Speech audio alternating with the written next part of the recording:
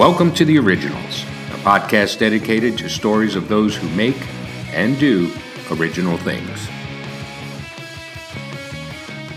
It is my great pleasure on this episode to introduce all of you to someone who's a great friend of mine, a great friend of the agency, and probably one of the most original personalities that we know and comes straight from the heartland. Ray Maurice is a noted poet, scholar, teacher, and just, I believe, and he'll probably dispute me, one of the true voices of the heartland of America. And Ray, it is truly a joy to have you on the show. Joy to be with you too, Brett. Yeah. I want to get right into you devoting yourself to poetry, which is, my God, is that a difficult task. We were talking about that just before we started recording. Mm-hmm. Was this something you just had to do? Did it call you, or did you just know? How did this happen? Well, it's vocational in the sense of a calling, and you never know when it's going to leave. That's part of the anxiety about it, right? Making poems or literature or whatever. It can go at any time. And I remember sitting with my brother at a get-together maybe 20 years ago, and there was kind of idle chat around a dinner table, and my brother and I were just kind of talking to one another. And I said, "Excuse me," and I went to the bathroom, and I think it was one of the first poems I really tried to make. It was garbage. But I went in the bathroom and wrote a satirical poem, and I've always been called to it.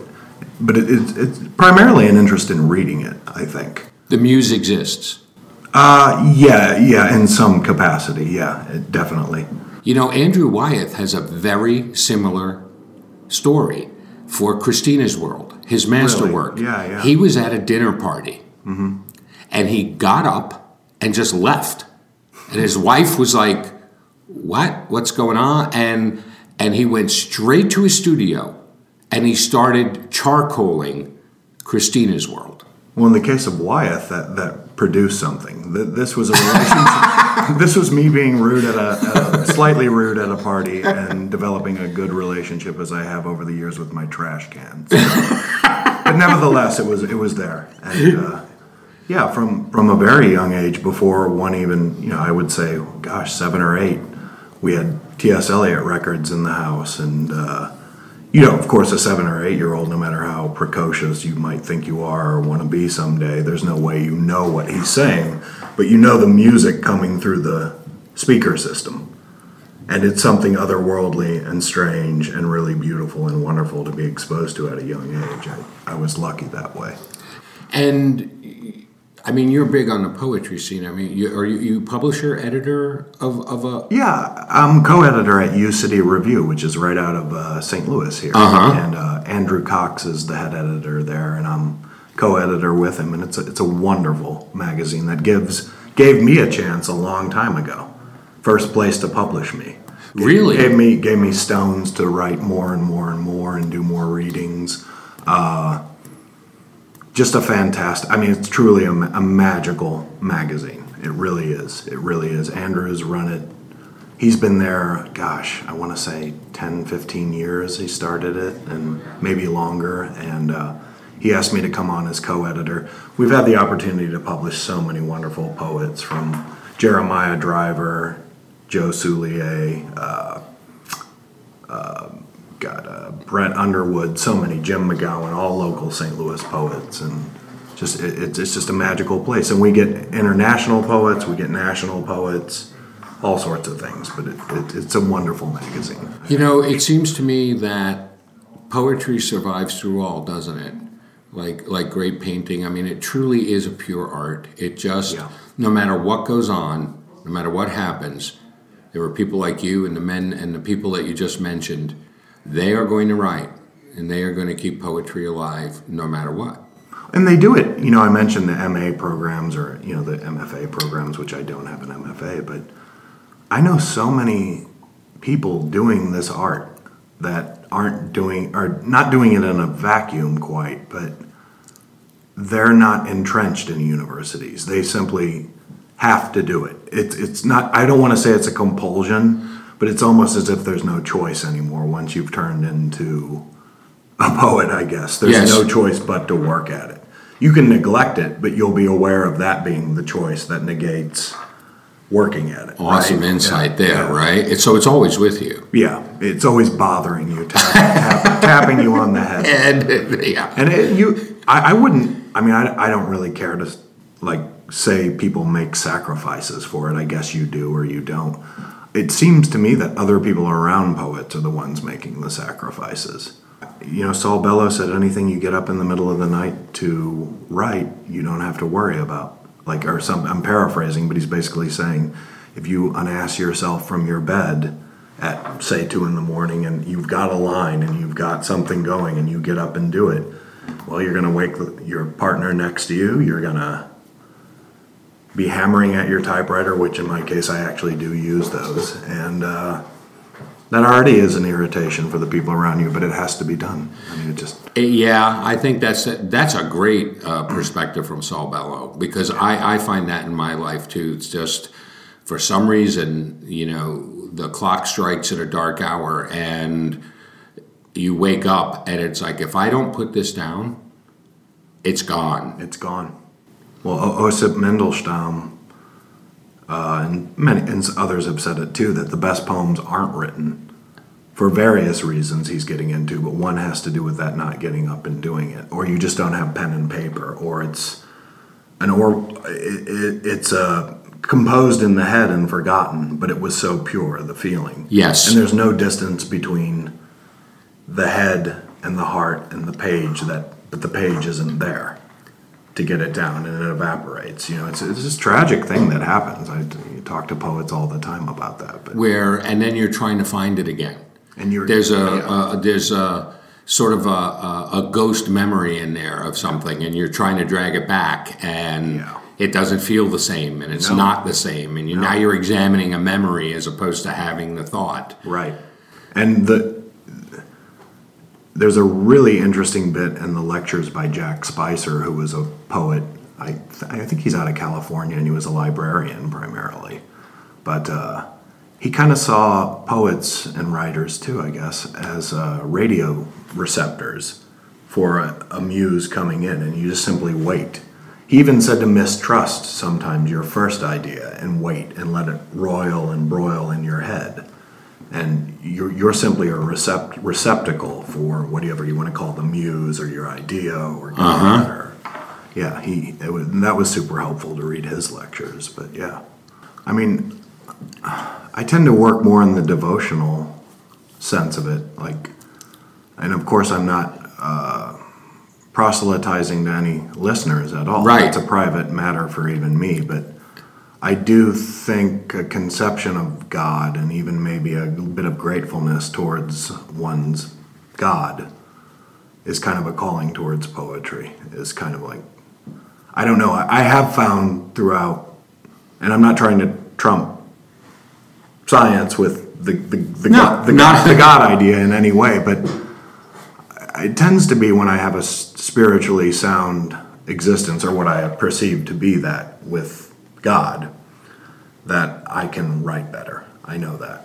And I'm more receptive to lines teeming and coming through. So in a way, that's kind of analogous to what you're talking about. I think entirely. You know, it's fascinating. I wrote my graduating thesis. This will surprise a lot of people.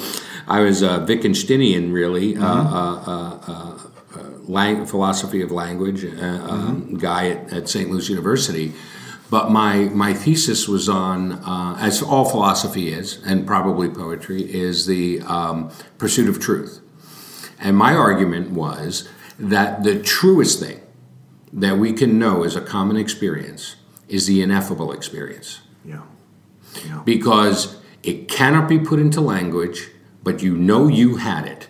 And everybody knows they had it, whether it's that awe moment standing on the Grand Canyon, or looking up in the sky, or feeling a love towards a puppy or a child, or whatever it is.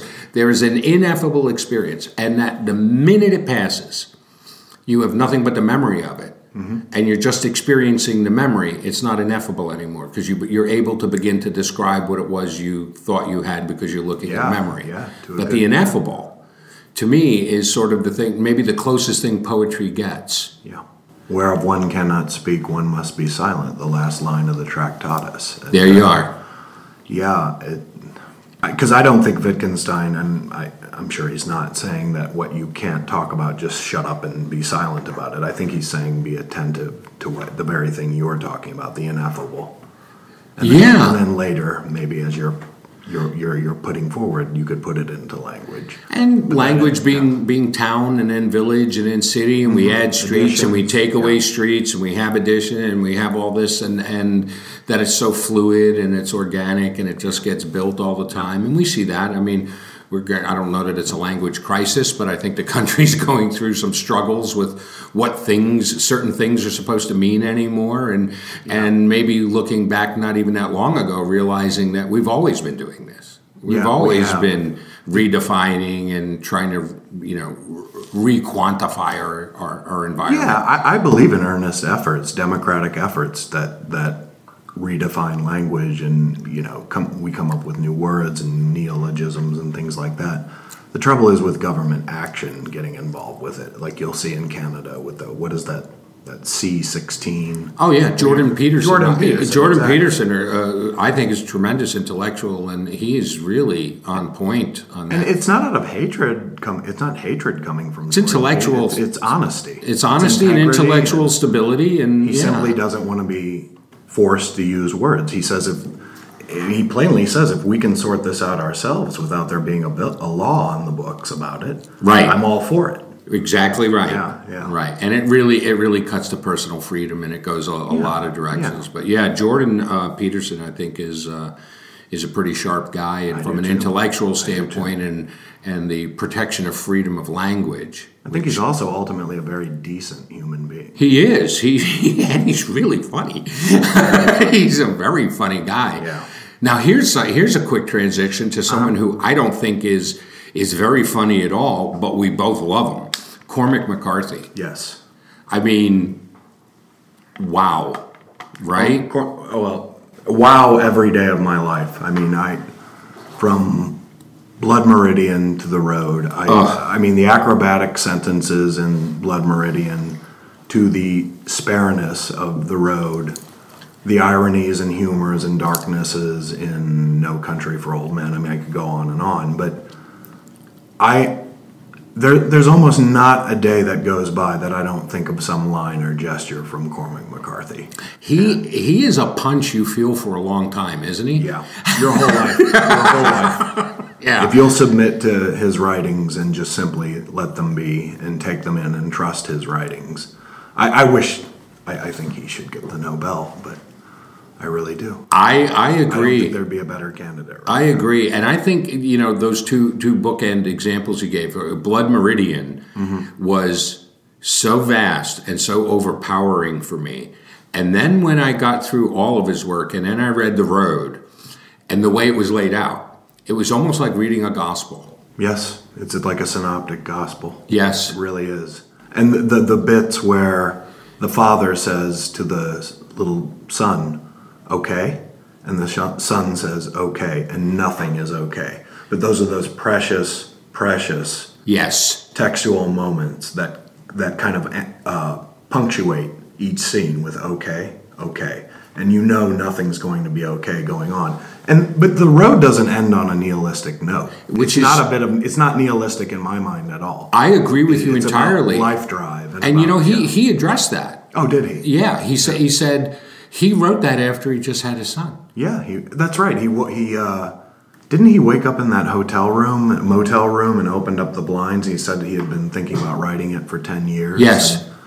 And that it was the birth of his son and the experience of being a father. Yeah. Late in life, too. Late in life that changed what we now know as The Road. Yeah. That nihilistic current that ran so strongly through everything just wasn't there in this one. No, that's a deeply tender book. Oh. And I come from a different perspective, obviously, but his Manichaeanism, at least, that's apparent in Blood Meridian.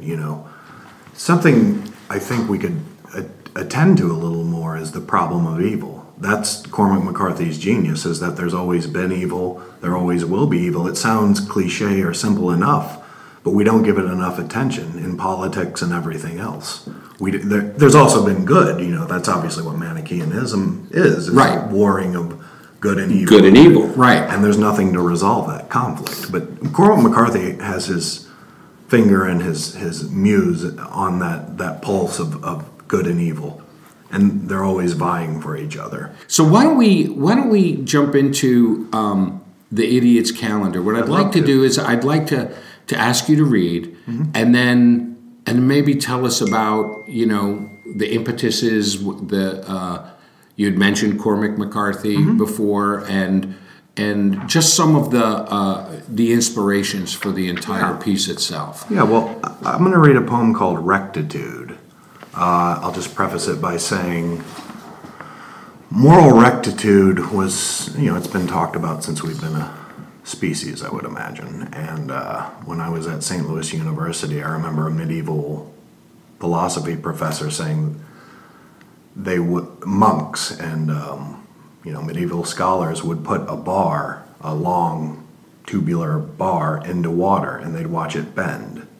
And they didn't know as much as we know, I guess, now about refraction and how things bend in liquid with light and all of that. But anyway, it occurred to me what an interesting thing to think about, like moral rectitude and then a visual representation of something crooked and straight and that sort of thing. And this poem, Rectitude, came out of reading Cormac McCarthy and reflecting on rectitude, as the title says, so I'll read it. The police caught me near these weeping willows, creeping up lakeside. I gave up under dawn's rack and ribbon. They took what little I had, and I was long gone, babbling my season's luck and miscarriages. The county jail, silent as a brick, stiller than God. I crashed out on the bunk's logic, its rectitude. Rectitude. What a strange word for dead monks to thrash about. And I dreamed horse-faced sheriff was reading from a sacred book, his boots propped on the desk, his words scattered by an oscillating fan. It was litany. It was the liturgy at my father's funeral, reverent as the edge of morning glories, a reckoning. It was a catalogue of tender girls I had loved, their terrible fates blowing against those crooked trees.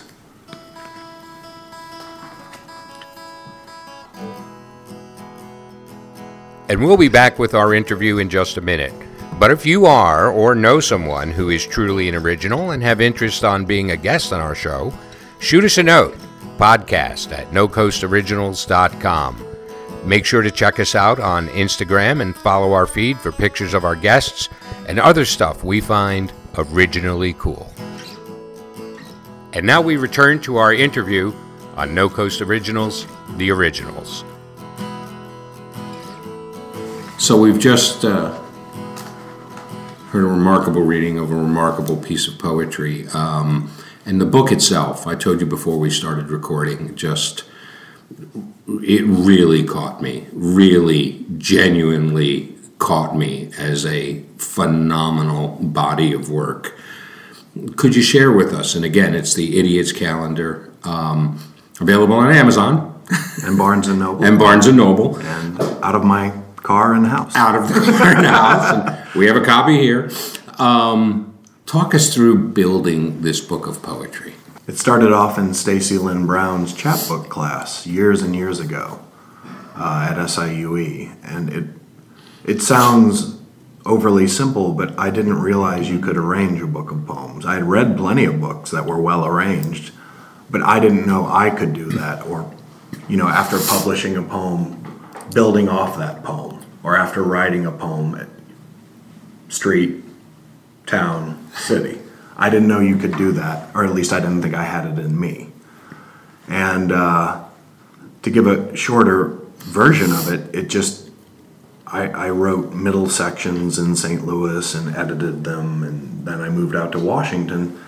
I'm going to have to give a quick shout out to my fiance, Miss Christina Ann Daniels, because she accompanied me to Kansas City for a reading. I was asked to go to Throwdown, Kansas City, and it was a weekend of poets at Prospero's Books, primarily in Kansas City, Missouri. And I read, was asked to read on a Saturday afternoon and a Sunday morning, and it was a wonderful experience all around, and I got to meet so many wonderful people. But Spartan Press was there, the folks who put my book out. And I remember Christina and I were sitting near a bench having a coffee and a cigarette and just chatting of this and that and enjoying our time in Kansas City. And a wonderful gentleman came out from Prospero's Books. He said, "Hey, do you want to put your book out? Send me a PDF of it." And I thought, okay, we'll see. Yeah. Be reasonably cynical that anybody's going to do anything for you. But point being is, Christina Ann was good luck. Spartan Press, wonderful folks there. They put out beautiful books. They're hardworking. They see to it that everything's in place. And that's kind of a truncated version of what happened. But a lot of reading, a lot of writing, revising, and a lot of luck. I believe firmly in luck. Who do you enjoy across the cultural spectrum? Music, film, art. Just hit us with a few. We'll wrap up with a few of the things that you really treasure, you really love, you really enjoy. Yeah. As far as poetry, I'm going to keep it very narrow. I have to say that one of the biggest influences as far as realizing one could work under conditions of duress, and I don't want to say anguish, that sounds too much, but pain. The human condition is is a good deal pain. Well, the poet Robert Lowell, I've read, it's not just reading his poems, which I think are so powerful and so well made. Yes. And you can sometimes sense him getting his mind in order, like trying to order his mind as he works through those beautiful sonnets and poems he made. He just blows my socks off. Painting, gosh, it's so broad a question. It is. It's just sort of kind of a hit list. Yeah, it is a hit list. Painting, Max Beckman still blows me away. Yeah. Music. What do you listen to? I'm a creature of my time and place. A lot of rock and roll, Rolling Stones, lots of jazz, classical music. I love Mahler. I love devotional music. I love Gregorian chant. Again, I was talking earlier about that spiritual relationship, the muse and all of that. Sometimes when you feel like a barren desert of a person, you can sort of make up for that by sharing in someone else's aesthetic expressions. I put on Mahler's Ninth Symphony. I put on Palestrina, you put on Gregorian chant, and I'm in another world. I might as well be in the stars. I don't need to be on Earth. And that's the America we talk about. That is. Thanks for coming in. Thank you, Brad. My pleasure. With all due respect to Mr. Yeats, the esteemed poet, we believe the center will hold. It is here in the center of America where we find a mindset, ethos, and culture native to the heartland, and it is from here that we scan no coast to no coast for the originals we feature in every show.